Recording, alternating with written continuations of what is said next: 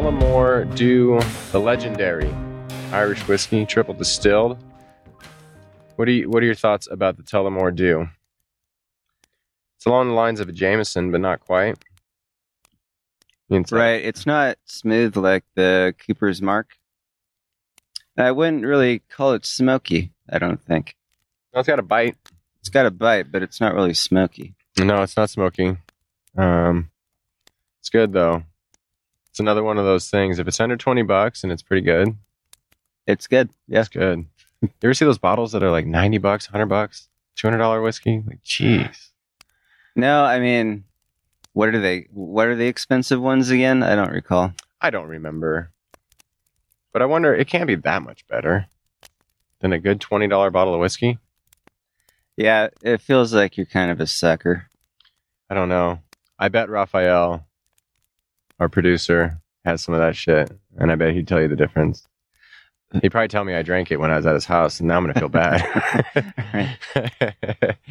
I drank, what? How expensive was that? Uh-oh. I'm just not probably cultured in that way. I'm more of a peasant when it comes to my alcohol. Damn peasant, man. You just live in the peasantry lifestyle. Trump would call you a loser. Well, he's one of those poor losers. I mean, I take that as a compliment. Oh, sure.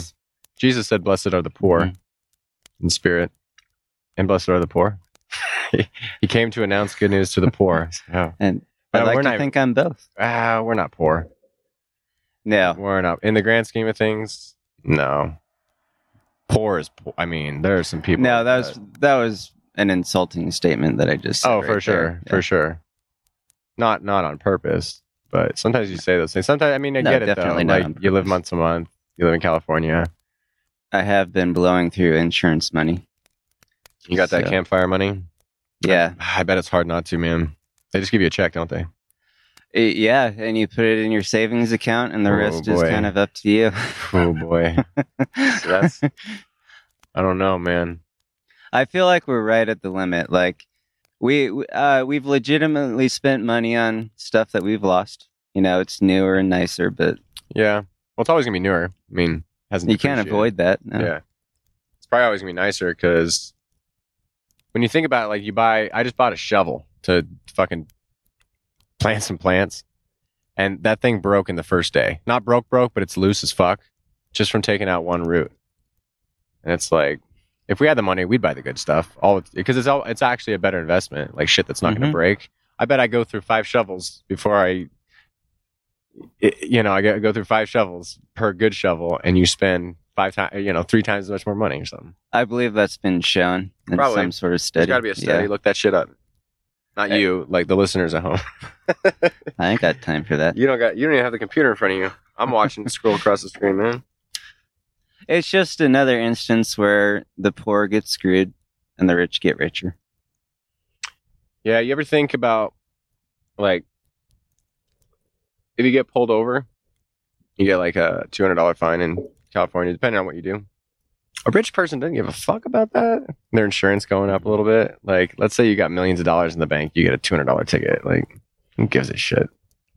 It's pocket change. Jeff Bezos gets like a parking ticket. He's just like, fucking park it. Like, he could get a parking ticket every second of the day, and it wouldn't matter. He can park wherever the fuck he wants. Handicap, he'd have someone go pick it up out of the yard. Doesn't matter.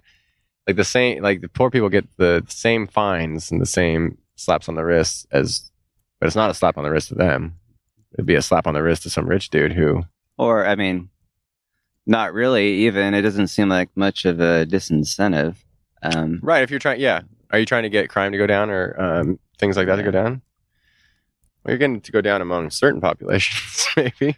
But, I mean, the poor person can't pay the ticket, possibly they lose their vehicle, they can't go to their job, and then they lose their income, they can't pay their ticket. They enter a vicious cycle that, it's totally foreign to somebody who has, the money to pay for it. Yeah, I think more and more people are living in that space where, like, they get a $200 ticket, they're kind of fucked a little bit. Like, I don't think I'm not to that place. I can get a $200 ticket, it would suck. Like when we get medical bills or something, it's like, fuck. But it's not like... No, I mean, I have to actually really think, is it worth it for me to speed right now? I mean... Yeah. So it probably does deter. I drive slow. I don't know. Do you speed? I speed sometimes. Most of the time I do. I have... You do? Yeah, I have my moments. Like... You got that dirt biker in you. Yeah, and I've been playing video games for most of my life. That doesn't help. Fast-paced ones? I figured out all the racing lines and stuff, and I like to practice them. But in real life? In real life. As long as you don't play Grand Theft Auto and practice in real life. Which I don't. Honestly, I never got into Grand Theft Auto. I got into San Andreas. There's a plane going overhead. It's loud. Right overhead. I could see it. It's loud on there. This is what happens on the bonfire sessions. You get the real world going about you. More so in Chico. Yeah, I think once we get up to your place again, it's gonna be quieter. I bet we'll notice a difference. Right. We won't have the boys' home either, with all the yelling. Oh yeah, you said it's gonna be really quiet. You said that maybe group a little home. Too quiet. Yeah, a little too quiet. We'll make sure to bring a little noise. I only worked at that group home by your house one time. Oh, I didn't know you actually did. Yeah, one time. I think I was there twice, maybe. I worked at a different one. I worked with the younger kids, man. Sorry. I work with the younger kids, man. They could be even a little tougher than the older kids. They're tougher? Well, not like physically tougher, but like tougher emotionally because they're immature. Oh, tougher to deal with. Tougher to deal with. Like your shifts were tough with the young kids, man. I could see that. Yeah. So I worked. Yeah, but eventually, we won't have this ambient noise, but I kind of like it sometimes. It's funny to listen to a car go by. Be like, recording a podcast, cars driving by. I mean, I don't mind it.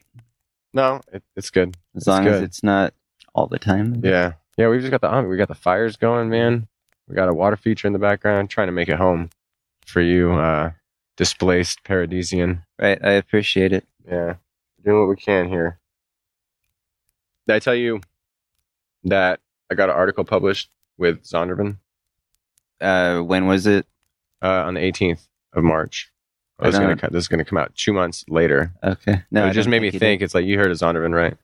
HarperCollins. Yeah, I have. Real conservative. Yeah, you should see the fucking social media posts. So they share the article, and then the people comment. Yeah, that follow Zondervan. Right. I forgot about that world, man. There is some vitriol in Christianity. Boy, oh boy. I mean, I haven't forgot it, but sometimes you see it laid on so thick, you're like, damn. The people who follow Zondervan, I'm guessing, are pretty conservative. I mean, obviously. And I mean, just not to get distracted, but wasn't Rob Bell? Was he with Zondervan? No, I think he was on Harper. It's the same family. Family of publishers. Right. I think Harper's a little more liberal, though. Okay. I think. So I think they got like Rachel Held Evans, Rob, authors like that, where they might be in the more that whole emergent camp, Brian McLaren's, those type of people that came out. Right. I wouldn't call them liberal, but I think they published my friend Lily Barana's book. She's pretty progressive, but Zondervan is still the conservative bash. It's like the top-notch conservative scholarship, I think. Okay. They're on the family of Harper and took over the rights to the NRSV Bible, and then they had a bunch of us. I know, right? That's actually the translation I use. That's what scholars use for the most part. Sorry. Right. Okay. No, I know. And I think they do the NIV as well. Yeah. And so they're doing a series of blogs where it's like me and Keith and then a bunch of like PhDs. And it seems like a lot of people liked my article. It was called Reading the Bible Through the Lens of the Forgiving Victim. But you should see the vitriol on Facebook, man, from some of these people. Just because, I mean, if you're reading it through the lens of somebody, it kind of suggests that within this lens, you're going to be neglecting other parts of Scripture. Yeah, and I mean, cherry picking. Well, that's what they'd say, right? That's what I always get accused of. Really, what I'm saying is that if you step back and you look at like, let's just look at the quote unquote Old Testament. Like you step back and you're like, okay, the writings of the Old Testament is a conversation. So you can never say like the Jews believed. Well, in Jesus' day, this is what the Jews believed. It's like, no, that's a meaningless statement. But you can also not say that about like the Old Testament the Jews believed. Because it's just, that's not, they disagreed all the time. You could say that this group of Jews at this particular point in time, typically believe. Typically. Like, yeah, and even when you get in then, like the Sadducees and the Pharisees didn't agree with each other. So you could loosely say it, I would say. But when you point this out, like I pointed out in the article, and then I talk about the different voices in the Bible. I put that in air quotes, like the different perspectives in the Bible that can loosely be called like the voice of retribution, like the voice of a vengeful God, the voice of like God go kill, God telling someone to go wipe out these people. And you can have the voice of like the victim of that sort of thing crying out for vengeance against the oppressors. And then I'm just saying that like Jesus is like the epitome of the voice of the forgiving victim. But I also say that in the Old Testament or the Hebrew Bible that's present as well. It's just, it gets like, the lens becomes clearer with Jesus. People do not like that. What do they say? Well, that I'm a false, the same stuff. I'm a false teacher. I'm spreading false doctrine. It's a, I mean, how deceived, how so? Because it's not their lens of the Bible. They believe every jot and tittle of the Bible is, I mean, these are more conservative fundamentalists. The kind of stuff we grew up in, Right. The kind of stuff that it's fear. I mean, it's basically tribalism, right? I mean, oh, for sure. The main point is that you don't agree with their tribe. For sure. Yeah. Yeah. And then once you do that, like these people, I've never met these people in my life, These are just people on social media. He's deceiving you. He's a trickster. It's like, I've never met you. It's weird Rob Bell experienced this, and I think he made this point. Farewell, Rob Bell, that famous tweet. Yeah, that was, wasn't that a magazine, the cover of a magazine or something? It might have been, but I think it was based on a tweet by John Piper. Okay. Clever, yes. I guess. Fair, right? Sorry, I make that joke to people. I make that. Oh, you did? Oh, I make that joke to people. If they say something, I say farewell, whoever their name is, and then I say it doesn't have quite. Yeah, doesn't have quite the ring, but yeah. So he had that, and it might have been the cover. Maybe Time. Is that what you said? Newsweek. What? I mean, I don't know. Maybe Christianity Today, relevant, or Books and Culture, perhaps. I don't know. Right. But I think he made the point when he came out with his book, Love Wins. People were writing him off, and they never met him. Didn't know what kind of father he was. Didn't know what kind of husband he was. Didn't know what kind of friend he was. Just see ya. Fuck off in Christianese. God bless. Yeah. You take this snapshot. It really is just a snapshot of this person's life. And not even his personal life. I mean, books are personal. You know that. I mean, to a degree. To a degree. Yeah. But it's not who you are. It's what you think at the time. And to attach... Let me get a hit of that. Sorry. Go for it. To attach what you're doing professionally and what you think to how you treat people is just... It's really unfortunate. It is tribalism of the worst kind. And that's what I saw on social media with that. Never met these people. I think it was less than 1,000 words, this article. And I think that's how the guy from Zondervan said it. It was something like, keep it around 1,000 words or 1,200. And it might have been around that. So in 1,200 words at most, you're like, this dude's tricking you. He's a false prophet. He's a wolf in sheep's clothing. I don't know who would accuse you of being a sheep. That's kind of weird. No, look at me. That doesn't really ring true. I smoke weed and drink whiskey and cuss and have a bunch of tattoos. What, yeah. Seriously, what exactly is sheepish about you? Black sheep, maybe. Yeah. Black sheep, black sheep, yeah. I'm not saying I'm black.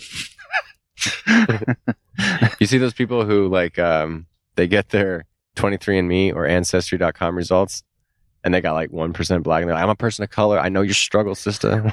And it's like, whoa, come on. Stop. Yeah.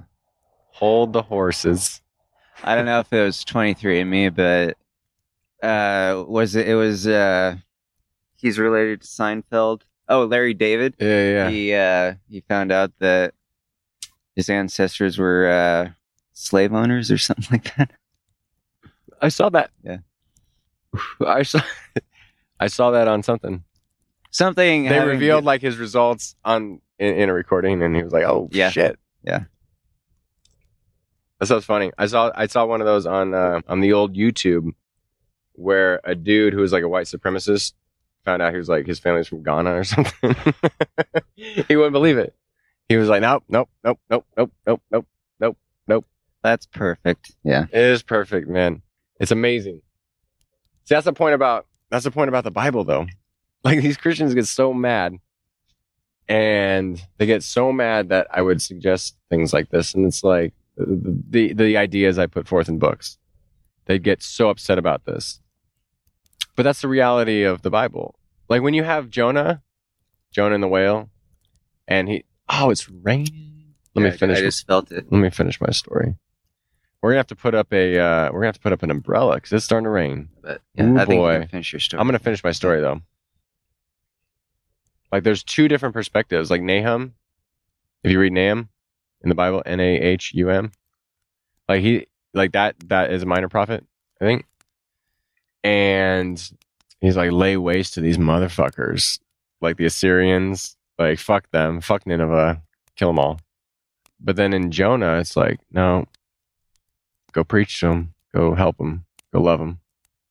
It's just a different perspective, man. That's it. The Bible presents a different perspective, and people get so mad about that. It's like, it's right there in your Bible. Everyone believed that God blesses the righteous and curses the wicked. Everyone believed that. It's right there in Deuteronomy 28. Yeah, it's pretty clear. It's pretty clear. The Bible's clear. Mm-hmm. And Job's like, no, fuck this. Right? Mm-hmm. Job's like, fuck this. And his friends are like, yeah, no, you fucked up. You must have. That's the way it works. And he's like, nope. And they're like, yep. Mm-hmm. Pete Enns did this. He did this whole thing. His interpretation of the book of Job is, nope, yep, nope, yep, nope, yep. I was like, yeah, that's funny. 36 chapters of that shit. But it's like, that's the thing. Like, the Bible does this. You got two perspectives. You got a couple of perspectives. No, and this is what I mean by taking the Bible seriously. I take the Bible seriously. Taking the Bible seriously doesn't mean putting it in a place on an altar that it was never meant to be on. It means, what was it actually for? That's exactly right. The Bible tells a story about people who are like, how do I talk about God right now? How do I see God right now? How do I understand God right now? Yeah. And I know I got my tradition. I know I got my stories. I know I got my Torah. I know I got my prophets. How's it work right now? So it's funny because I take the Bible real seriously. More serious probably than you. Yeah. And more serious than most people. Well, you definitely read it more than I have. You've studied it more than I have. Yeah, definitely. And then that's not to shit on you. Like, if you have a different interest, go with that. Like we said earlier, it's not what you said this. It's not what we should do. It's what we want to do. Yeah. So I want to do that. You don't. And okay, you want to read the Bible. I want to play video games. To each his own. To each his own. Right. But you also want to do a podcast, which, right. I also love a good conversation. Right. As anybody who knows me would say. Yeah, diversify. You got to do a bunch of shit. Mm-hmm. But I take the Bible so seriously that I'm like, okay, well, what do I do with the fact that the Old Testament, and I don't even like that. I don't like old and new. I don't like to break it up like that. Because it's like, we almost do this thing like, Old Testament, God can get off being a little bit, little shaky. Right. I mean, we understand that he's going to be violent in the Old Testament. Yeah, we'd write that shit off. Yeah. At least the people who are consistent are like, but he killed Ananias in Sapphira. He killed, So, I mean, he was just, right? Yeah. That's a whole different conversation for a different podcast. The Heretic Happy Hour, probably. Right. Ananias and Sapphira is interesting, though, but I don't want to go down that road. I take the Bible more seriously than most people. That's the thing. And it's funny because, like, even the people, like, I know pastors. I know a couple of people who are like, I disagree with you, Matt. but I see where you're coming from. And some of them would admit that I certainly know the Bible more than the people that go to their church. Mm-hmm. At least, and I'd say you do too, but maybe you disagree. But you take it as seriously as anyone else. I mean, any Christian. Well, right. Sure. I mean, again, I take it seriously in that I feel like I understand what it's for, what it's about, more than a lot of people.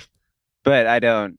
It's been almost maybe a decade since I've really even opened it up for any length of time. Yeah, almost. I mean, 7 to 10 years. But I think that goes back to wisdom versus intelligence.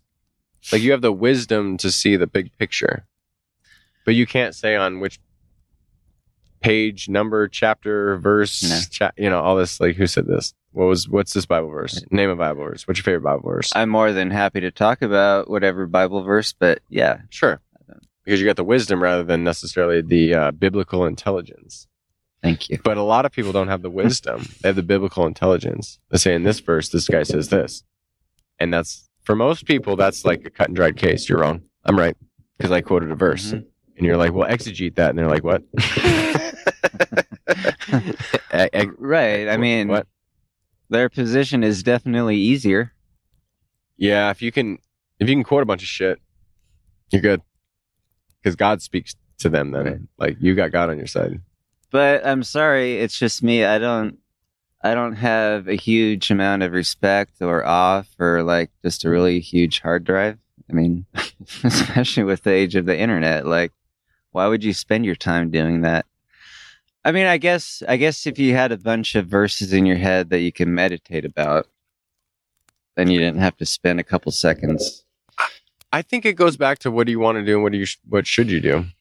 Most Christians live under a context of what should you be doing? Mm-hmm. God's stuff, rather than what do you want to be doing. If you want to memorize a bunch of Bible verses, if you want to be a scholar, if you want to recite Greek to me, and what Paul was saying in Greek in his letter to the Corinth church, fucking by all means do that shit. That's what you want to do. If you feel like you should memorize Bible verse because you're operating out of a place of like fear, God's going to get you. If you're operating out of a place of like God works in an exchange economy, I don't know if you're necessarily like doing what you want to do. You're living out of a place of should. You're living out of a place of fear. You're living out of a place of, if I don't do this, God's going to, how do you put it? Squash me like a bug? Yeah. But worse, continue to squash me over and over, and his foot's on fire. And that's why I think universalism is so important. I think it's important. It's meta-narratively speaking. You get the overall, you and I would both be universalists, and we might quibble on the mechanism of how you get there. We might interpret the story differently, and that's fine. A lot of places don't allow for that. A lot of churches don't allow for that. A lot of doctrines don't allow for that. And sorry, hopefully those churches are dying. I assume you probably are, but well, I'm sure there's some that aren't. There's some that aren't. I've heard overall the trend is downward. Right. Yeah. I heard from somebody that I think, right? Yeah. I read an article once who quoted this one, it's hard. I hope that's the case. I'm sorry. Yeah. I mean, but it needs to die. It's hard to get all the raw data and interpret it right. And okay. But yeah, I hope it is. Not that I hope church per se dies. I guess it just depends on not at all. What you define it as. If you're the called out ones, that's what ekklesia means in Greek. Well, what does that mean, though? Evangelicals, Catholics, Orthodox, Christian. I mean, maybe it doesn't. Maybe it transcends Muslim, Baha'i, Buddhist. In what way? In what way do we mean to be called out? What are we called out from? What are we called out to? I mean, as long as it's nothing based on fear. I mean, I would say that's definitely a step in the right direction. It's funny, like, even when you talk about fear, what do you mean by fear? I mean, fear is like the raw emotion. Well, I mean, no, fear specifically with regards to eternal conscious torment. I mean, I think it's. Yeah. I think it's. I guess we could talk about whether it's okay to be afraid of being embarrassed, having your ego hurt. Those are all gray areas. Ultimately, I think those are the wasted emotions, though. I mean, embarrassment. Right. I was going to say that's all embarrassment, and that's just a wasted emotion. But if you're genuinely afraid of dying, if you don't get it right, can that be? I think can it be divine? Can it be? Can that have anything to do with God? Can it be good? Can it be good? Can it be good? Yeah, to fear God. Let's say, like the Bible says, the beginning of fear. See, y'all fucked me up for too many years. I get it wrong. The beginning of wisdom. Fear is the beginning of wisdom, right? I mean, fear of Proverbs. God is the beginning of wisdom. There you go. Yeah. Thank you for articulating what I stumbled through like a bumbling idiot. We got it. We got it as a team, tag team. Can that be divinely true? No, I mean only unless it's a step along the way. I mean, no, I don't think it's ever necessary to have fear be part of the equation. I mean, God can use everything towards the good in the end. But Agreed. No, it's not. I would say it's not necessary to have an element of fear ever. I'm just going to put that out there. Well, and the writer of First John would agree. Like, in love, there's no fear, and God is love. So it's like when you question this, what do you do with that? What do you do with if your view of the Bible is that it's inerrant, every jot and tittle, everything is theologically true, historically true, whatever. You're like, well, the beginning of the fear of God, or the wisdom of God, the knowledge of God is it's fear. Like, fear is the beginning. And then God is love, and in love, there's no fear. Like, what do I do with that? How do you wrestle with that? That's tough. If your view of a Bible is such, if your view of the Bible is what we probably grew up with. Well, personally speaking, I mean, I think it requires something of direct experience. I mean, I think that's the only thing. I mean, you're just talking about in concept. The only thing that can beat a concept is experiencing something directly. I mean, we're all talking about things that we've never really actually experienced. We've never really actually experienced the hell that is being talked about in the Bible. Of course not. But you've experienced love. When you love Sperry, when you love your wife, you fear. Is there any fear? No. Why would we think that about God? That's what's weird. Right? I mean, part of it is people have a messed up elementary view of who and what God is. I mean, I think that's one of the barriers. It's very elementary. Sorry. I mean, God is not. I'm not sorry. You're right. God is not Thor. God is not Odin. We have to get rid of this elementary idea of deism. No. God is more like the Hindus talk about it in the East. God is Sat Chit Nanda. I'm waiting for the heresy button because I'm thinking I'm on the heretic happy hour. I don't think we don't do that, do we? Fuck no. Nope. That's fun. It's fun in the context, but not here. Right? This is a different vibe, homie. Different here. Yeah. But it's funny, like, then you get Sat Chit Ananda, and then you got David Bentley Hart. Whoa, that wind was like, woo. Oh, shit.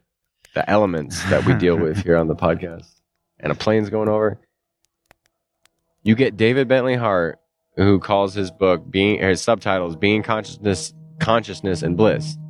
And that's his understanding of Sat Chit Ananda. Like the Eastern Orthodox scholar of scholars, smarter than any motherfucker I've ever talked to. Mm-hmm. And I talked to him. I get to brag about it. The Heretic Happy Hour got me to talk to David Bentley Hart. And I cussed in front of him, and now I feel kind of embarrassed. But yeah, that dude is a smart dude, and he's not listening to this show. I'll send it to him. Like, that dude, the way he writes, I can't write like that. I can't talk like that. I can't think like that. It takes me 5 times to read his shit, but it is on point. And so when you get a Christian Eastern Orthodox talking the same language as a Hindu, This is what scares evangelicals, man. It's what scares most Christians. That's of the devil. That's Satan talking. That's you're being deceived. You're like going down a bad path. You're slippery sloping. Yeah. And fear is the only thing that. I mean that's just evidence how powerful fear is. I mean, ooh, it's super powerful, man. These arguments, these things that David Bentley Hart and Alan Watts and people like them, these are really, really good arguments. But like Alan Watts and David Bentley Hart would talk way differently, and come at things from a way different with angle. Respect to one another, just in the way they communicate and probably the way they think. But I think they're saying the same thing. In essence. Yeah, sorry. Yeah. Obviously. Well, maybe not obviously, but yeah. Not obviously, but do what you want to do. Don't do what you should. David Bentley Hart seems to want to talk at it from a very scholarly angle. Mm-hmm. And Alan Watts wants to distill all this shit down that he knows and talk to you and me and the dumb motherfuckers of the world. Right. No, I mean, Alan Watts is more of the C.S. Lewis of Eastern thought, I guess. David Bentley Hart is Tolkien and Watts is Lewis. Sure. Yeah, that's probably an apt analogy. It's close enough. If that's how you want to think about it, yeah. Right. Sorry. Watts is cool though. Watts is cool. He grew up a Christian. He grew up a Christian, right? Episcopalian. And I believe he got fired when he was trying to marry Eastern. You can't do that. Thought. No. I mean, not good. I'm sure he saw it coming. He couldn't have been too surprised. He's wise. He's a wise dude. But I think he felt like it was worth it. I think it is worth it, man. Yeah. It is worth it. You can always find another job. Yeah, it's easier. I think it's easier now to put out some crazy ideas. Universalism was, oh boy, 10 years ago. Even 10 years ago, that's nothing. No. Now it's okay. Well, we know you're out there now. And it's funny, like Edward Fudge, you know who he is? Annihilationist, theologian, pastor type, the Rob Bell of the 80s. Okay. Except he went from eternal torment to annihilation, and he got the Rob Bell treatment before Rob Bell was Rob Bell. Yeah, for being an annihilationist. If you're an annihilationist now, you're still cool. You can come to church. You start teaching that universalist shit. Woo boy, watch out. So watch out. Just hold on for a decade. In a decade, we'll be good. No, but we've come a long way in a decade. I think we're still good. Yeah. Like I don't see this podcast being a podcast in 2009, even if we're good friends. I mean, technology aside, because podcasts are now everyone has a podcast, but sharing these ideas, it's scary a little bit sometimes, but not really. I'm not scared. I'm not scared. Well, I don't know what I could be scared of anymore. I mean, what's there to be scared of after? No one's really threatening me. Like I said, no, I've never had anyone picket any events I've been to. You've never had any physical threats? No, I have. I had one physical threat. Oh, email. That's not physical. And aside from group home, I got to say that. Like I said before, but that not because no. I've had one vague email threat. That was something about like I'm in California. I know where your town is, and it was like, oh shit. Okay, I mean, whatever. A lot of people know where Paradise is. Yeah, that's fine. That was weird. It still gets in your head a little bit, though. It's like, how crazy is this motherfucker? I know. I can't say anything because, I'm too much of a coward to put myself out there, and I've never been threatened. So you're there now, man. I've crossed the threshold. Yeah. This is. We've decided on May 20th of the release, and the time that this podcast comes out, it's going to be early June. You're already out there, man. You're already out there. This shit's already been dropped. This is episode 4, and it's only March, but we're talking in June. Like, so be it. You are there. So be it. Yeah, I don't think you'll get death threats though. I would be surprised. Nah. I would like to have an event where I get picketed though.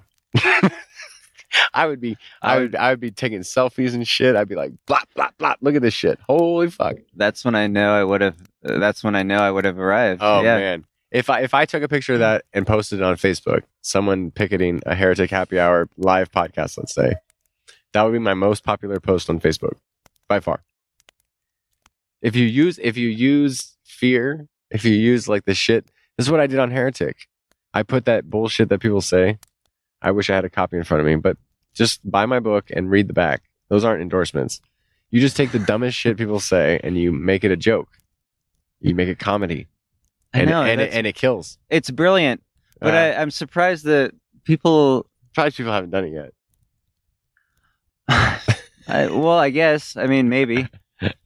But if I feel like people should know that should know human psychology enough to know that when you do that, it only helps the other side. Like, I mean, it's if like, they use it the right way. Well, it's like when Donald Trump. Well, sorry, no publicity is worse than bad publicity. I mean, Trump has to know that when he was knocking all of these books that came out, he was only helping market sales. Definitely. That's just weird. That's why I don't think Donald Trump's dumb. I don't think he's stupid. Well, I think he's smarter than. I think he knows what's going to get him numbers. I think Donald Trump will get reelected. I'm going to put it on the record right now. But with respect to those books, it doesn't seem like he acted like he was trying to discredit these books. I assume he was just trying to hurt these authors. But then they blow up. Because. But it's funny when he does the shit. He does the same kind of shit. Like he uses the things said about him. Well, to blow up. Okay, right? No, that's true. Sorry, I misinterpreted you. I think. No, okay, but I see what you're saying. I think, like, yeah, both sides probably use it. I mean, even if it's better to look like an idiot and still talk about it than not talk about it at all. Because if you don't, it's more of a concession to Trump if you don't say anything than if you just say something that's completely idiotic, but at least you said something. At least people are thinking about you. I mean, I think isn't that the whole bad publicity? There's no such thing as bad publicity. Exactly. Yeah. Right. No, that's what I'm saying. Yeah. Yeah. Yeah. I don't think there is. I think you can use it to benefit yourself, though. I think like someone like Trump right now could use everything. I think people talk about Trump too much. I think they point out all the bullshit, like the dumb shit. Trump's not at the White House enough. Chappelle did this bit. It's like don't call him on everything, because then you're holding someone to a standard that you wouldn't want to be held to. Because you're doing some shit too. We're all doing some shit. Mm-hmm. Just call him on the real big shit and focus on that. And it's like you do all this Donald Trump, Donald Trump, Donald Trump, Donald Trump, Donald Trump, Donald Trump. And then when he does some shit, no one listens. It's like the boy who cried wolf. There's some shit that's like, okay, you disagree, but it's not that big a deal. Yeah. And then when you focus on all the things, the real big deals, grab him by the pussy. Like, okay, if you did this, you're advocating like sexual abuse. Like focus on things like that, not all the little bullshit. And it's like, because then he could use all the publicity as just the liberals, the progressives, the Democrats. And then it's like, now when he does some shit, it doesn't mean anything. No, and I think in that way, he's actually very smart. I think so. And I think that's why he'll win. I hate to say it. I don't want to see him as president, but I think I wouldn't be surprised. I would put money down right now if you gave me like, well, the odds for Donald Trump to win are like 5-1. I'd be like, yes, $50 on that or $100 on that. Mm-hmm. And if I lose, I lose. Unfortunately, but if I win, I think I'm gonna win $500. Everyone's like, no, he's gonna be impeached. He's gonna be nope. I think he's gonna win. I think people are wrong. I in any normal time, the president who does this shit would be impeached. Probably. Go back 30 years, be like, and that's why shit, this guy would have never got elected. But I think that's why you can't blame the media. They're dealing with a completely different animal now. Everything he says is above the bar for. Oh, sorry. Here you go. Everything he says is above the bar for quote unquote impeachment. Like everything he has said, no previous politician could get away with. which I think everyone's got to rewrite the script on how they think about things. Right. I mean, I think that's why what the Prime Minister from New Zealand did recently with regards to the mass shooting was a step in the right direction. She's not going to mention that person by name anymore. She didn't mention the shooter by name? Well, she said she's not going to. Okay, I don't remember. And I think it's for people like Trump. I think we just talk about it. We talk about him too much. He doesn't care if you talk shit about him. He's got that whole I don't give a fuck attitude. He really at this point, he really shouldn't. No, he shouldn't. And it actually doesn't do anything, I mean, I know his numbers are down, but I think when you talk about people all the time, it gives them power. Like, you talk about fucking crazy people all the time. We talk about negative shit all the time, and that's what we think the world is always negative. We don't see the positive. Mm-hmm. We see it through this grid of always negative, There's always negative. Always. Just look at our people. Our people were the evangelical church. We grew up in that shit. And when Obama was president, we focused on the negative. Obama. Right? We focused on all the bullshit Obama did. And we still focus, when Trump gets president, they focus on what? The negative. What's the media doing? What's the liberals doing? We always gravitate toward that shit. Liberals do it too, probably. They probably do it too. Everyone probably does it. We get in our tribes. Yeah. But it seems we can speak more to our people, the conservative, evangelical, fundamentalist. We know what it's like to be in that world. It's just the way it is. Right. I grew up in that world, and I've taken a step back from my skewed view, but I can still recognize when you're operating from fear, you're going to gravitate toward fear. You're going to talk about the negative all the time. Yeah, you're never focused on mindfulness, the present moment, the naked now, the anything like that. Yeah. It's all fear. Yeah, just to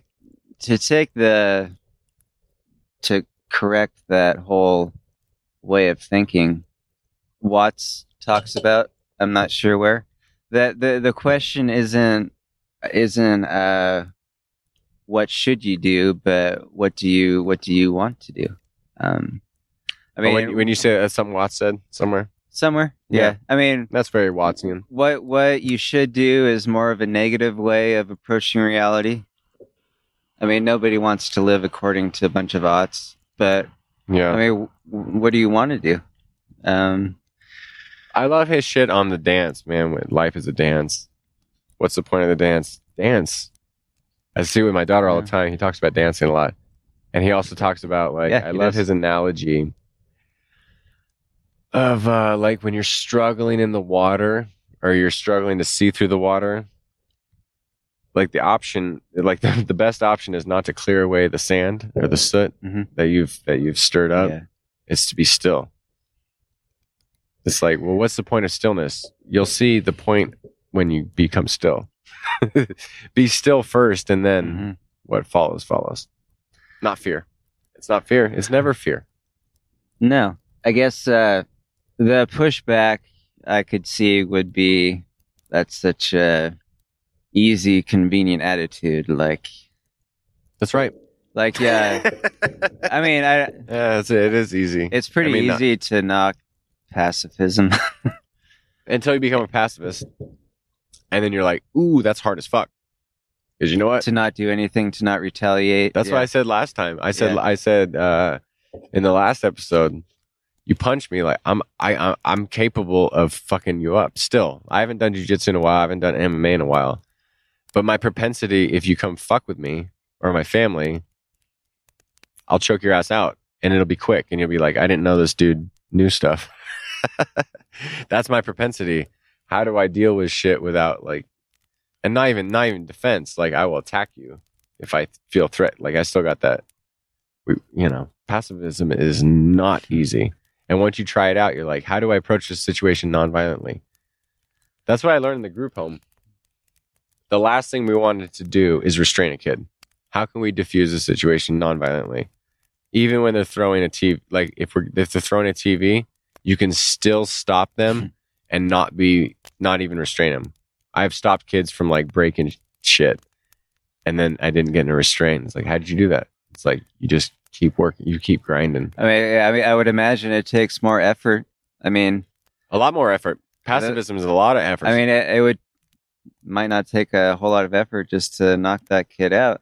Oh no, with the skills I knew, if a kid was throwing a TV off the TV stand and you didn't have the mindset of how do I not get in a restraint but stop the situation, you always had that mindset.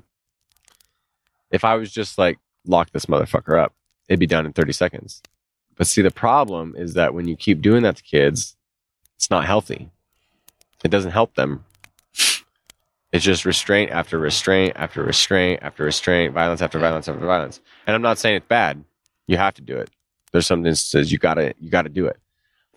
But I think when the kids learn the most is when like a staff would sit with them for an hour and a half and always not go to the violent place and sit with them, keep talking, keep grinding, keep working. It impacts them in a different way. So pacifism in that way, always violence or force is always like a last resort, I would say. I don't see a problem with force necessarily. No. I don't see force as violence though. No, and more generally speaking, I don't see exerting calories as... being passive doesn't mean that you're not exerting calories. You're not doing stuff.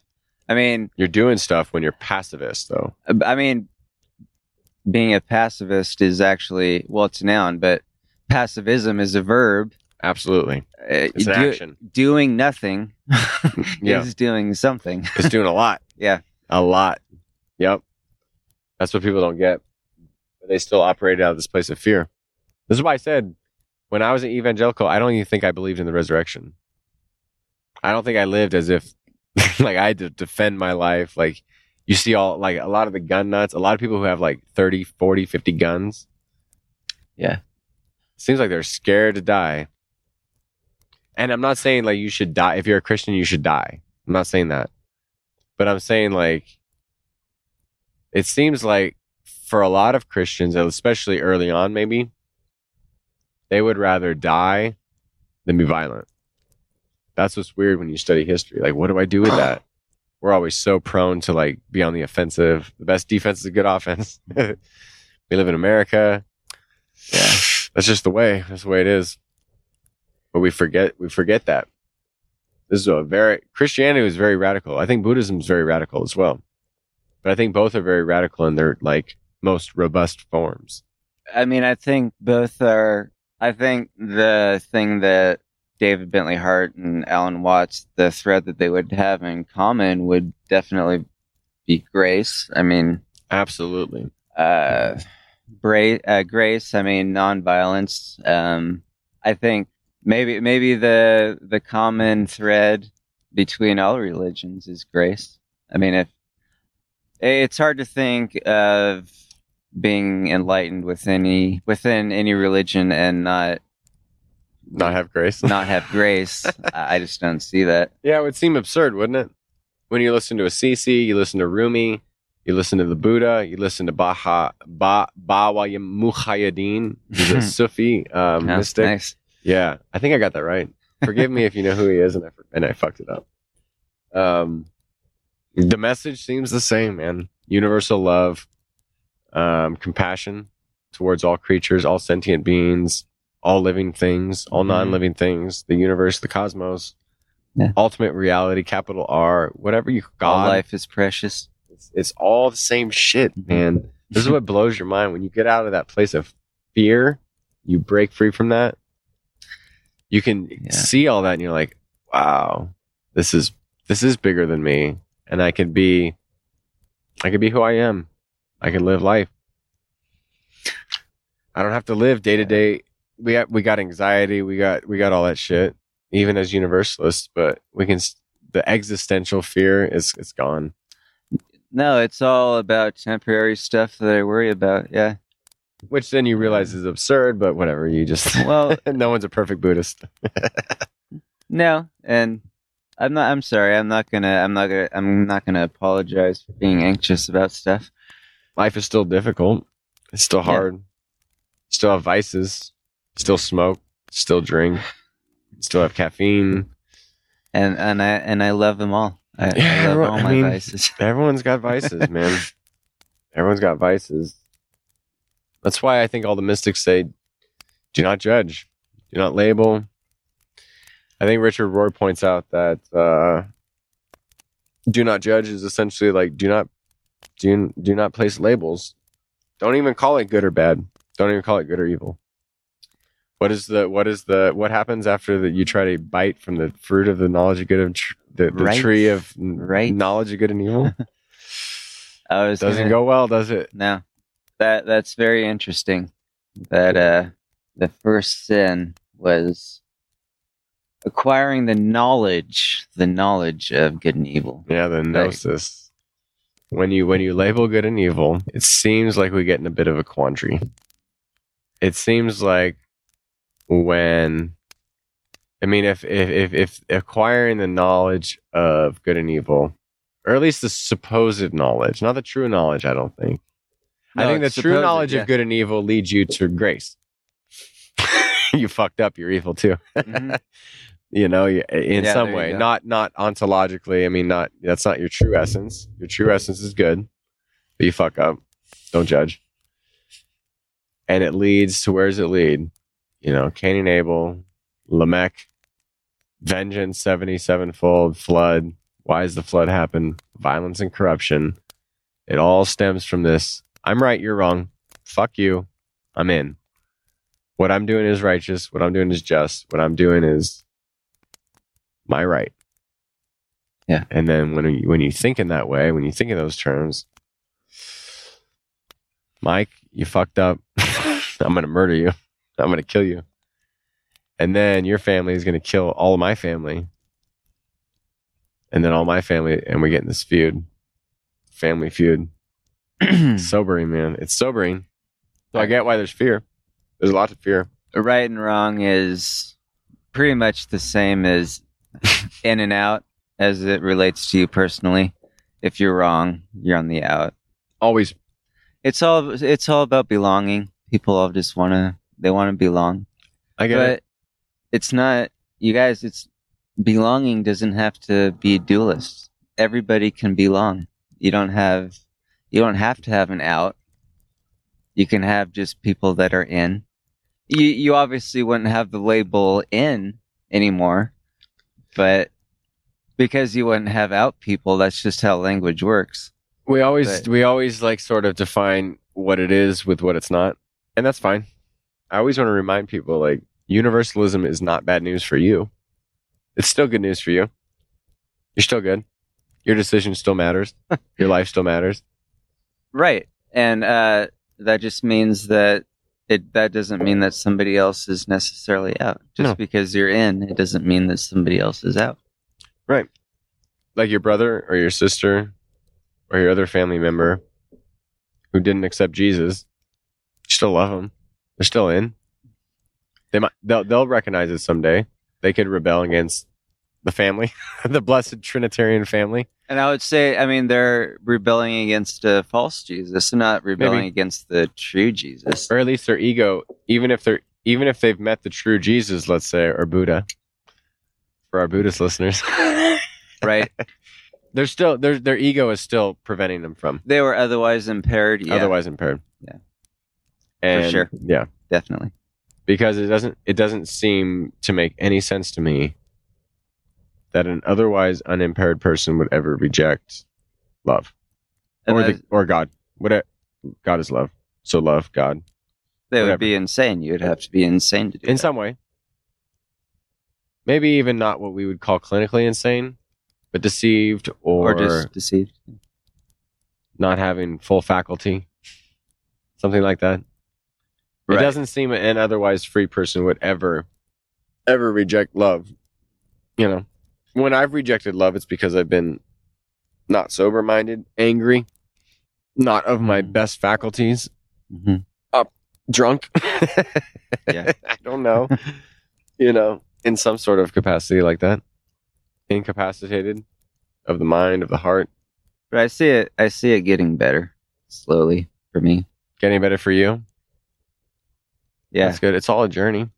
All a process, man. Even Alan Watts was an alcoholic, wasn't he?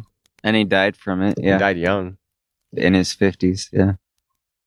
But you listen to those like YouTube quotes where they put some ambient music to some lecture he had. It's like, that's the most beautiful shit I've ever heard. It's fucking phenomenal. Mm-hmm. He definitely knew how to, well, at least lecture in the present moment. He could talk. He had a very methodical way of talking. No ums or likes. Or no ums or likes. And pause for effect. He would be totally cool with awkward silence. But you would hang on his words.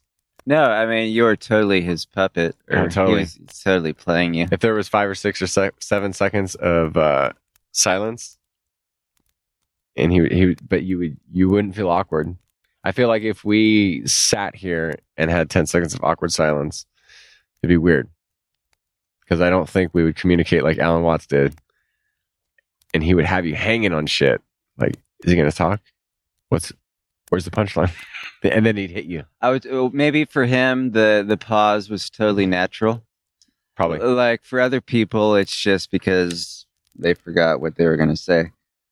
But for him, it's at the end of a natural thought. So there'd be a natural pause right there. And I think he was so like in the moment that he would be literally processing what he's saying at the time and making sure he articulates it correctly rather than... And he'd rather be correct and precise rather than rush. He'd be cool with a couple second break. Nobody's going nowhere. Nope. Because you got him. Mm-hmm. Whatever you did, you got him. You got people listening. And he was funny too. But I feel like not like in a... It's very dry. Yeah, he couldn't do the Comedy Store, but he could. Unfortunate. I mean, that's unfortunate. I'd listen. It'd be a TED Talk, but it wouldn't be the Comedy Store.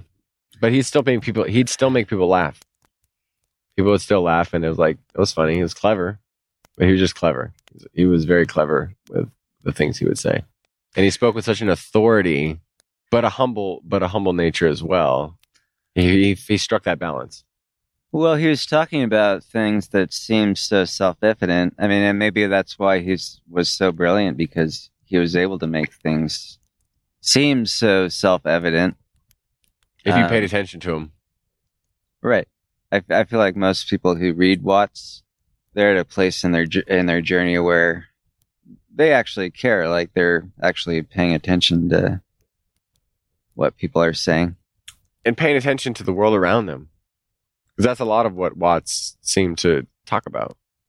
Right. I mean, yeah, that flows very naturally from just being in the present moment. Yeah. That's what it's all about. Yeah.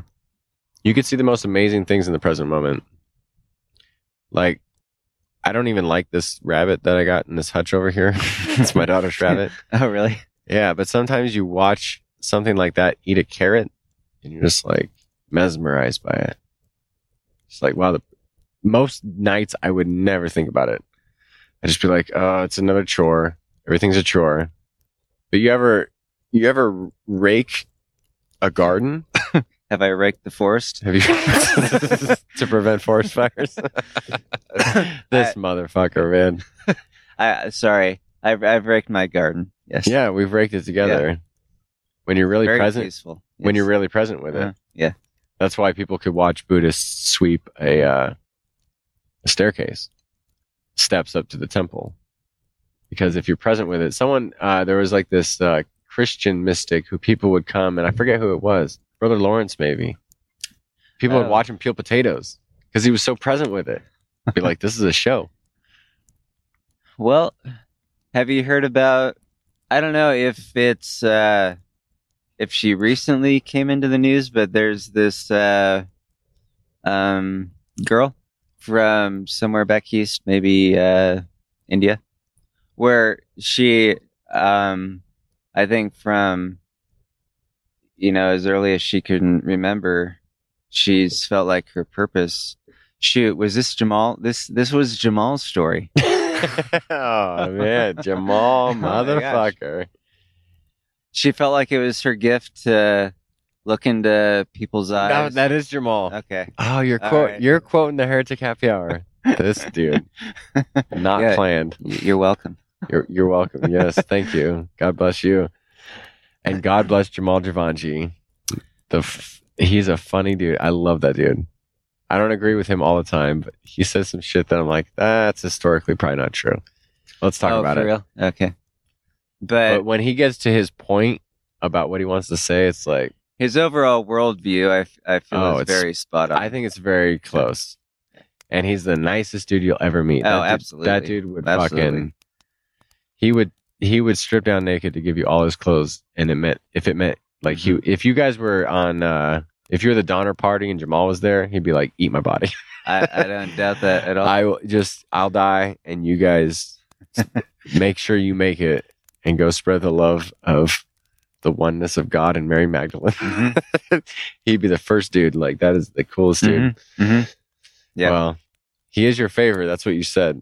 I did. Fucks with my ego, man. That's not to diminish you or Keith at all. No. No, I'm just messing with you. See, that's why you got to self-deprecate. That's a funny joke. If you say Jamal's your favorite, it's like, that's hilarious. Don't take it Don't take things personally. We're so insecure. And we take everything personally. It's only incremental. I mean, that's right. If anything, Jamal is my favorite. Right. And I'm just like, oh, cool. I still want to hang out. I still want to do a podcast, even though you wish Jamal was sitting over here. That might be a threshold for something. You haven't figured it out yet. There might be something in the future that you deny me. I hope not.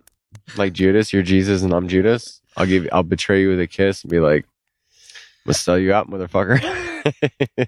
Right, I'm going big time. Someone wants the bonfire sessions, but Mike's got to go. Peace out, bitch. Oh, shit, really? I'll be more careful for sure. No, I would never do that. I wouldn't do that. If Jeff Bezos came and gave me $1 billion, that's a lot of money, though. Well, we might have to finagle a fake kiss and then be like, Mike, I'll give you $500 million if I sell you out. I got you. Would you take it? 500 million. I wouldn't do it.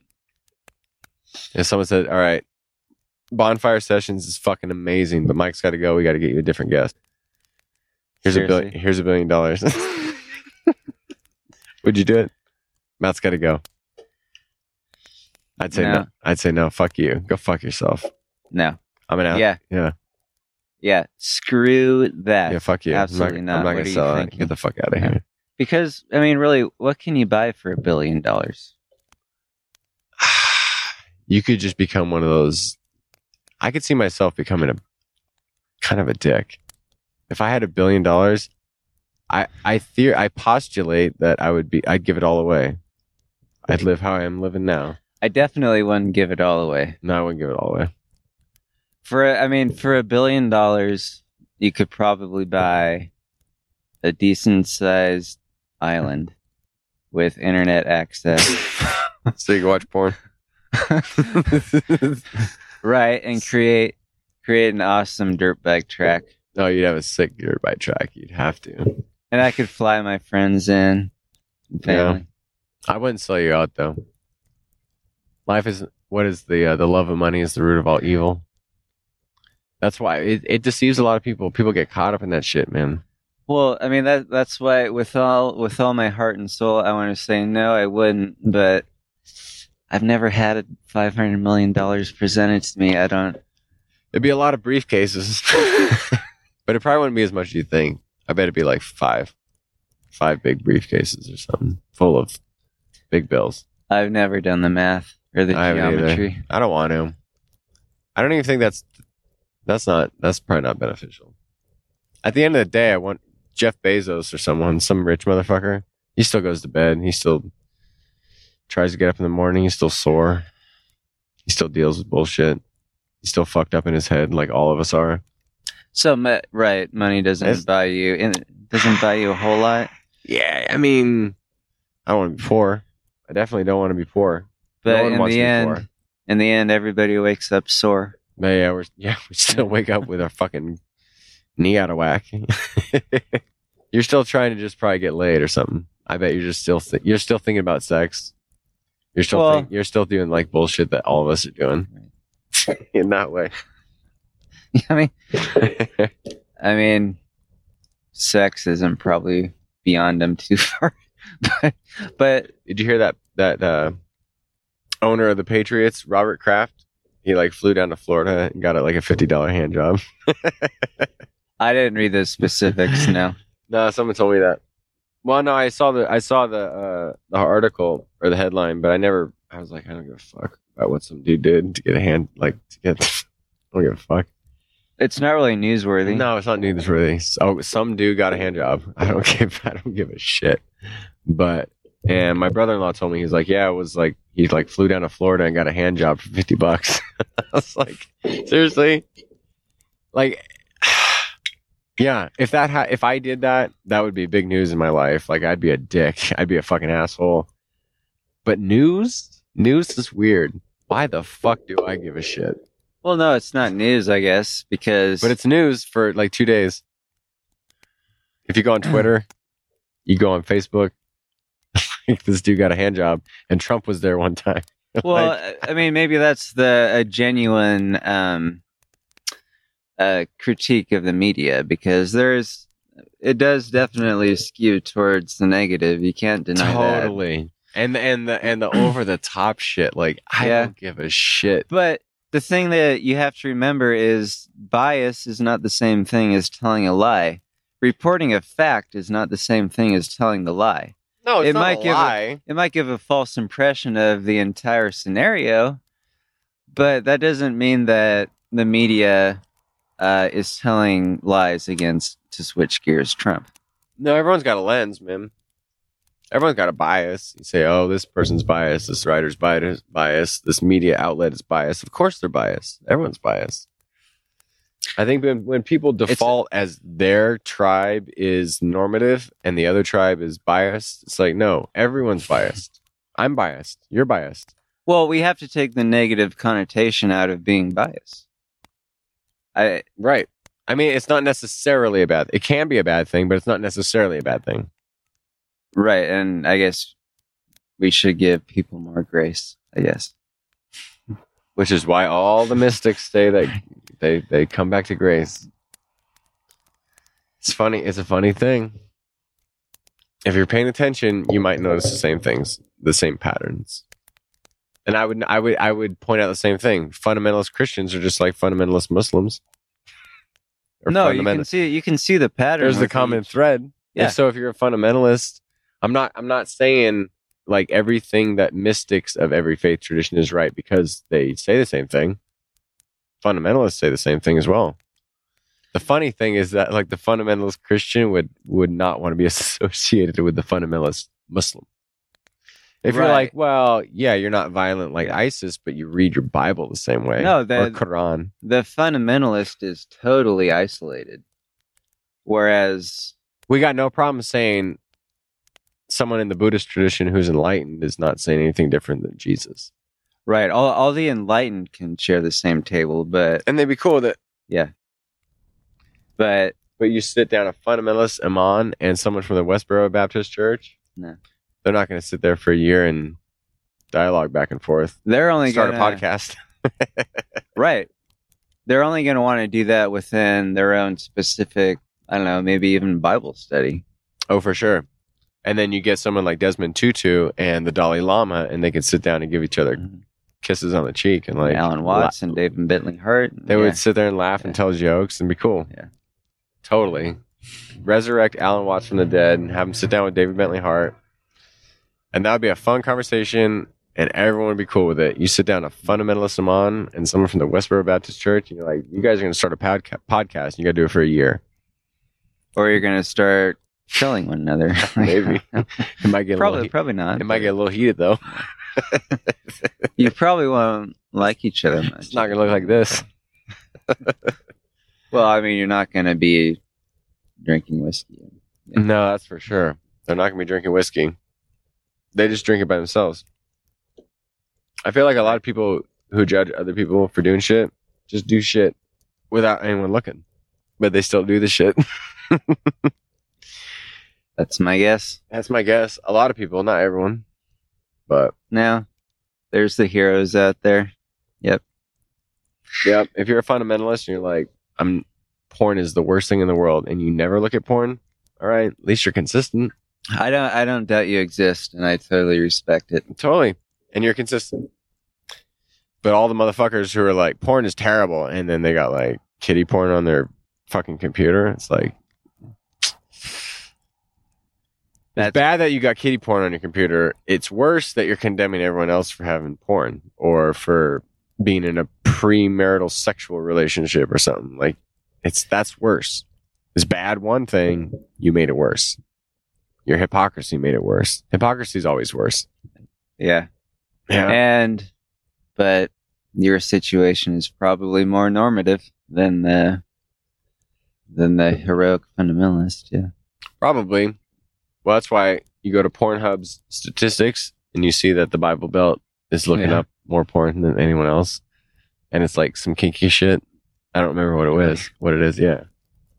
It's either lesbian. It's not that lesbian's kinky, but it's either lesbian, which according to their prescriptions would be a no. Or it's some kinkier stuff. But either way, the Bible Belt is like, they're in first place in the 100-yard dash. Yeah. They're getting the gold. We're all fucked up, but they're getting the gold. We might get bronze. Big, yeah. Yep. That's why it always makes hypocrisy worse. Like the mystics are saying, don't label stuff. Don't label good and bad.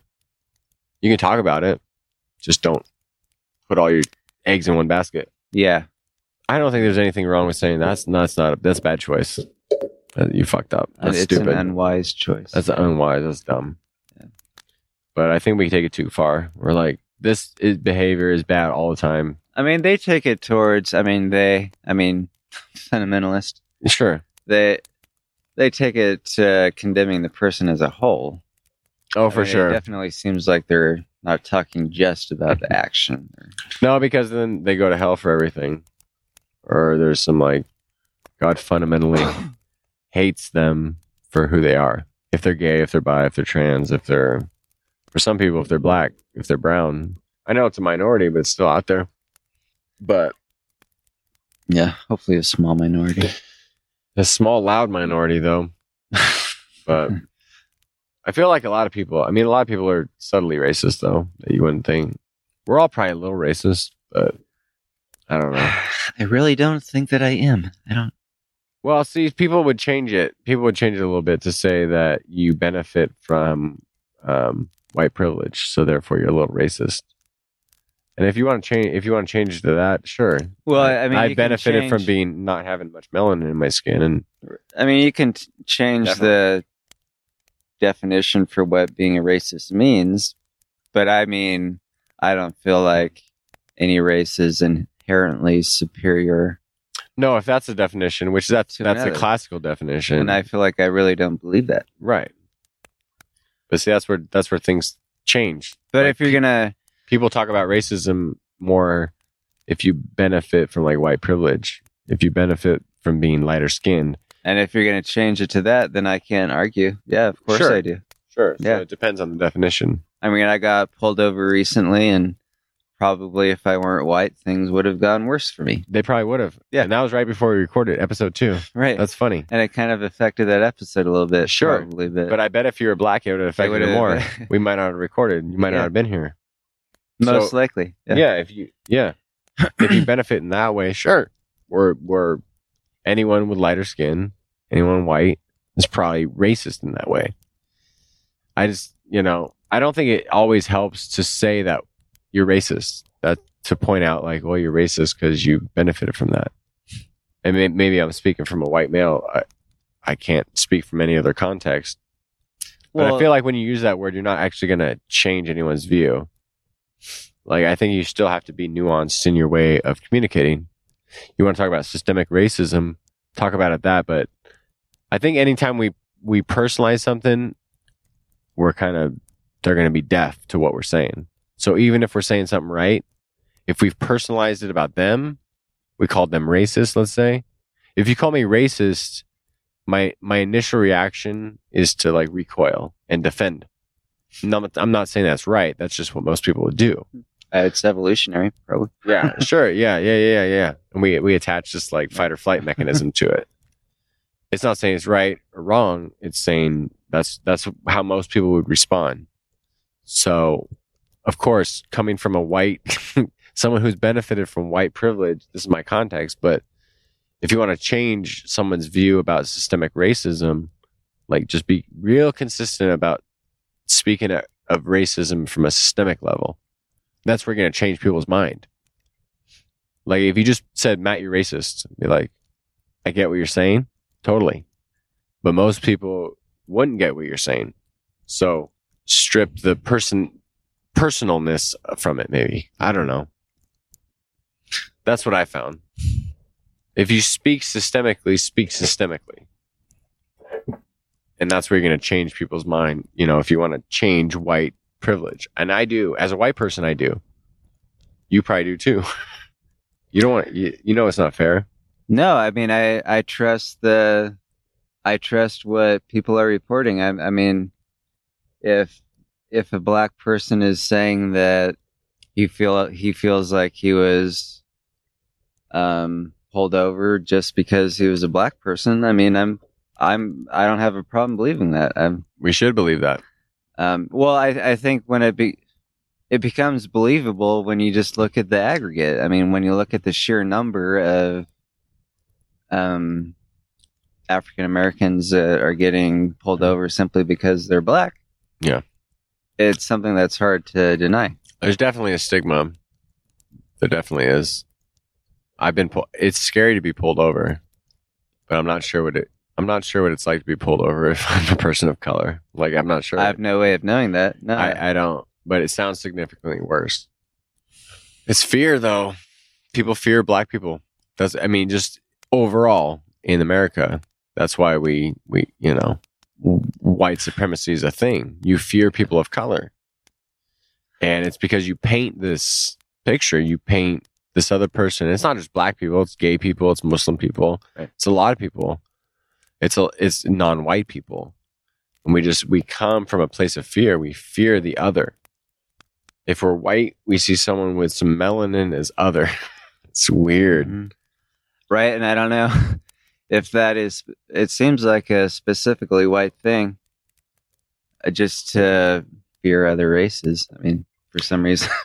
We definitely get some fragility when it comes to like equality. Like we get real defensive about it. I don't know. It's that like, oh, don't mess with the status quo. Like this person's, I don't know. We get a little fragile. We get fragile saying that systemic racism exists. There's a lot of people who get offended by like Black Lives Matter. You know what I mean? Like for instance. And it's like, I don't agree with everything Black Lives Matter does, but people get offended just by hearing that. And all they're saying, if you broke it down, not to all the tactics some of them use, but you broke it down to like the spirit of what they're doing. They're saying Black Lives Matter because all lives do matter. And so when the people retort with all lives matter, well, yeah, of course, white lives have seemingly always mattered. Like we treat them differently. It's one of those weird sort of things. So when people say that, people who get offended are assuming that they're saying and white lives don't matter. Yeah, like because we're thinking it's a zero-sum game. You can't. Yeah, both can't matter. Right. Yeah, we're seeing it dualistically because many people see it dualistically. They're saying, well, the elect matter or the non-elect don't. Christians matter, but others don't. We wouldn't say that, but that's how we kind of act. Or white people, we matter because when one commits this crime or this crime, we want to see him reconciled. We want to see him without the harsher sentence. It seems that overall we see, well, the black people who get locked up for this and that, they get a harsher sentence or they get locked up for more crimes than white counterparts do. And it's just that, yeah, it seems many times our present moment, our experiences tell us that one group of lives matters more than the other. But if we think of it non-dualistically, like all lives do matter. So therefore, we have to treat people of color better than we have in the past, or gay people better than we have in the past. We treat them like our cis hetero white male normative. We if that's the standard, we got to give that to all people, or better treatment of all people. Lift up the people of the ostracized groups. We don't have to see it dualistically, though. Just because one group matters, just because we emphasize that more, doesn't mean everyone doesn't matter. Is it a whole lot more than people just don't like change? We don't like change. I mean, if you're benefited from the status quo, and if that's tough. I mean, and with any change, you just assume that it's going to be bad. I mean, maybe that's just the human dilemma. Human dilemma. Maybe me trying to humanize it. I mean, give grace to everybody. I mean, give everybody the benefit of the doubt. Not assume that people's motives are bad. That I don't think most people's motives are bad. I just think we get caught up in our narcissistic self. Maybe if we're a white male in America, things are going pretty good. we get a little bit selfish about it, and we don't think about. It's hard to be empathetic. It's hard to think about what it might be like to be someone not like you. We all probably suffer from it. Do you think people are thinking, if it's going good for me now and it's going bad for people of color, if people of color, if it now goes good for them, does that mean that my good is now diminished? Like, is there a finite amount of good to go around? Is there a finite amount of resources? And if someone else gets theirs, I'm not going to get mine. I don't know if people are thinking. They're not thinking like. I don't think they're thinking like that. They're just thinking of themselves. We've said it, I think, in the last couple of episodes. People aren't thinking about you. If you're a person of color, like, white people aren't thinking about you. They might be racist. White privilege is a thing. Might be if a white person is walking down the street, sees a black person, they might be prejudiced. Certainly, there might be some systemic racism. I'm not disagreeing with that for sure. But I think a lot of the times people are just thinking of themselves. So if you're a white male, you're thinking of your white perspective. You're just thinking of your perspective. You don't think of it as white, but it is. So it takes a certain level of consciousness to step out of yourself, whatever race, color, creed, religion, sexual orientation you are, and think of it what it's like for the other person. And when you're in a place of power, it's definitely hard to think about what it's not like, or what it's like to not be in a place of power. So you could be heterosexual and you could speak about sexuality, but you're not necessarily speaking to the gay person. You're speaking from, and that's okay. You shouldn't be expected to, but you got to listen to the person from the ostracized group, right? Mm-hmm. You got to listen. Okay, black dude's telling me what it's like to be a black dude. Like, I got to listen to that. I'm not sure what that's like. If a Muslim dude is telling me what it's like to be a Muslim dude, I'm not sure what that's like in America, especially. I think the key is that people don't think about you as much as you want. As much as that initially stings, does it? The fact that everybody is selfish should encourage you a little bit. Like, it's a comfort to know that. It means that it doesn't matter if you perform well or not, really. I mean, people don't really care if you won the Golden Globe. You don't think for a minute they do, and then it fades away quick, and then it's gone. I mean, it's gone so fast. Yeah, I think there is truth to realizing that people don't give a fuck about you, and just like use that to empower yourself. Whatever you're doing. I think they don't care about the specifics of your life. I think people care about you genuinely. Sorry. As a person, as a human being? They care about you generally, that you're generally doing well. Yeah, but I don't think people are thinking about you on the daily. Not most people, no. I mean, your best friends are, your family is, yeah. But yeah. I still think we still got to be our best, whatever we are. That should empower us to realize, like, all right, people are going to talk shit. People are going to do terrible things. We had this Christchurch massacre in New Zealand. People are going to do terrible things. You know what the most powerful thing I saw was? One of the, I don't know if it was the Imam or one of the people who went to that mosque, like, was like, I forgive the person who did this. I was like, damn. They were affected by the event. Their life was changed forever, but they didn't let that person hold any power over them. You know, it was racist. Yeah. It was anti-Muslim. It was xenophobic. And that dude was like, nope, you're not going to hold it over me.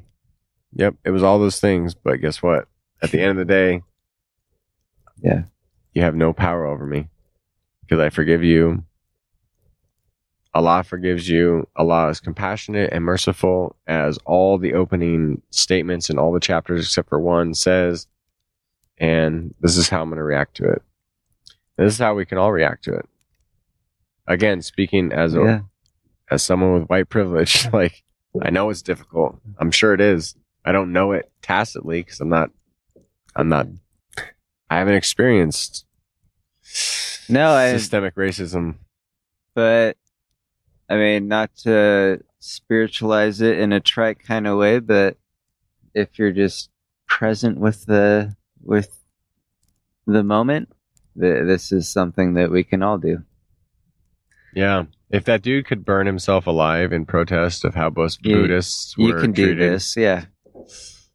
Damn, that puts it in perspective.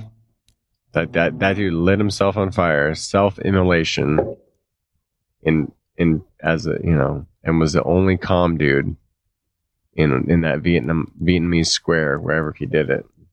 Yeah, and if he can do that, it's logically possible for people to get past their racist nonsense. Yeah. Yeah. A lot of people don't want to get past it. They just, I don't know. It's a weird world we live in. It's weird to have the knowledge of all this stuff. I feel like it's always been this way. We've always been tribalistic. We've always been this and that. We just hear about it daily. We go on Twitter, we go on Facebook, we go on Instagram, and that's all we hear. Yeah, it doesn't. The same ideas today. They've been around for thousands of years. They've been around forever. We've just been doing the same shit. We always fear the other. We always fear this group and that group. We're always in. They're always out. We're elect. They're not. We're the people of the promise. They're the people of degradation and hell. Eventually. I mean, I guess that's just the story that everybody has to go through. Seems to be a redemption story on the whole for everyone. And when there's redemption, there's prior to redemption. There's redeeming from something, and it gets quite fucked up. I can't deny that. But keep your chins up, people. There's always hope. There's always tomorrow, or blah blah blah. Sorry.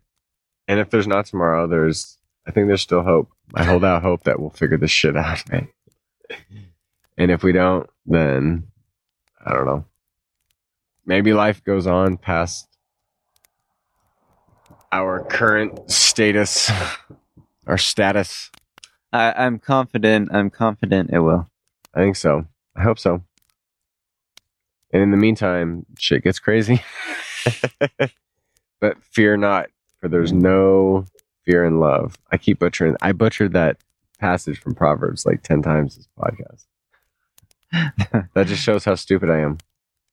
Well, it shows how good the whiskey is. It is good. Well, yeah, with that, play us out, Barrett. As always.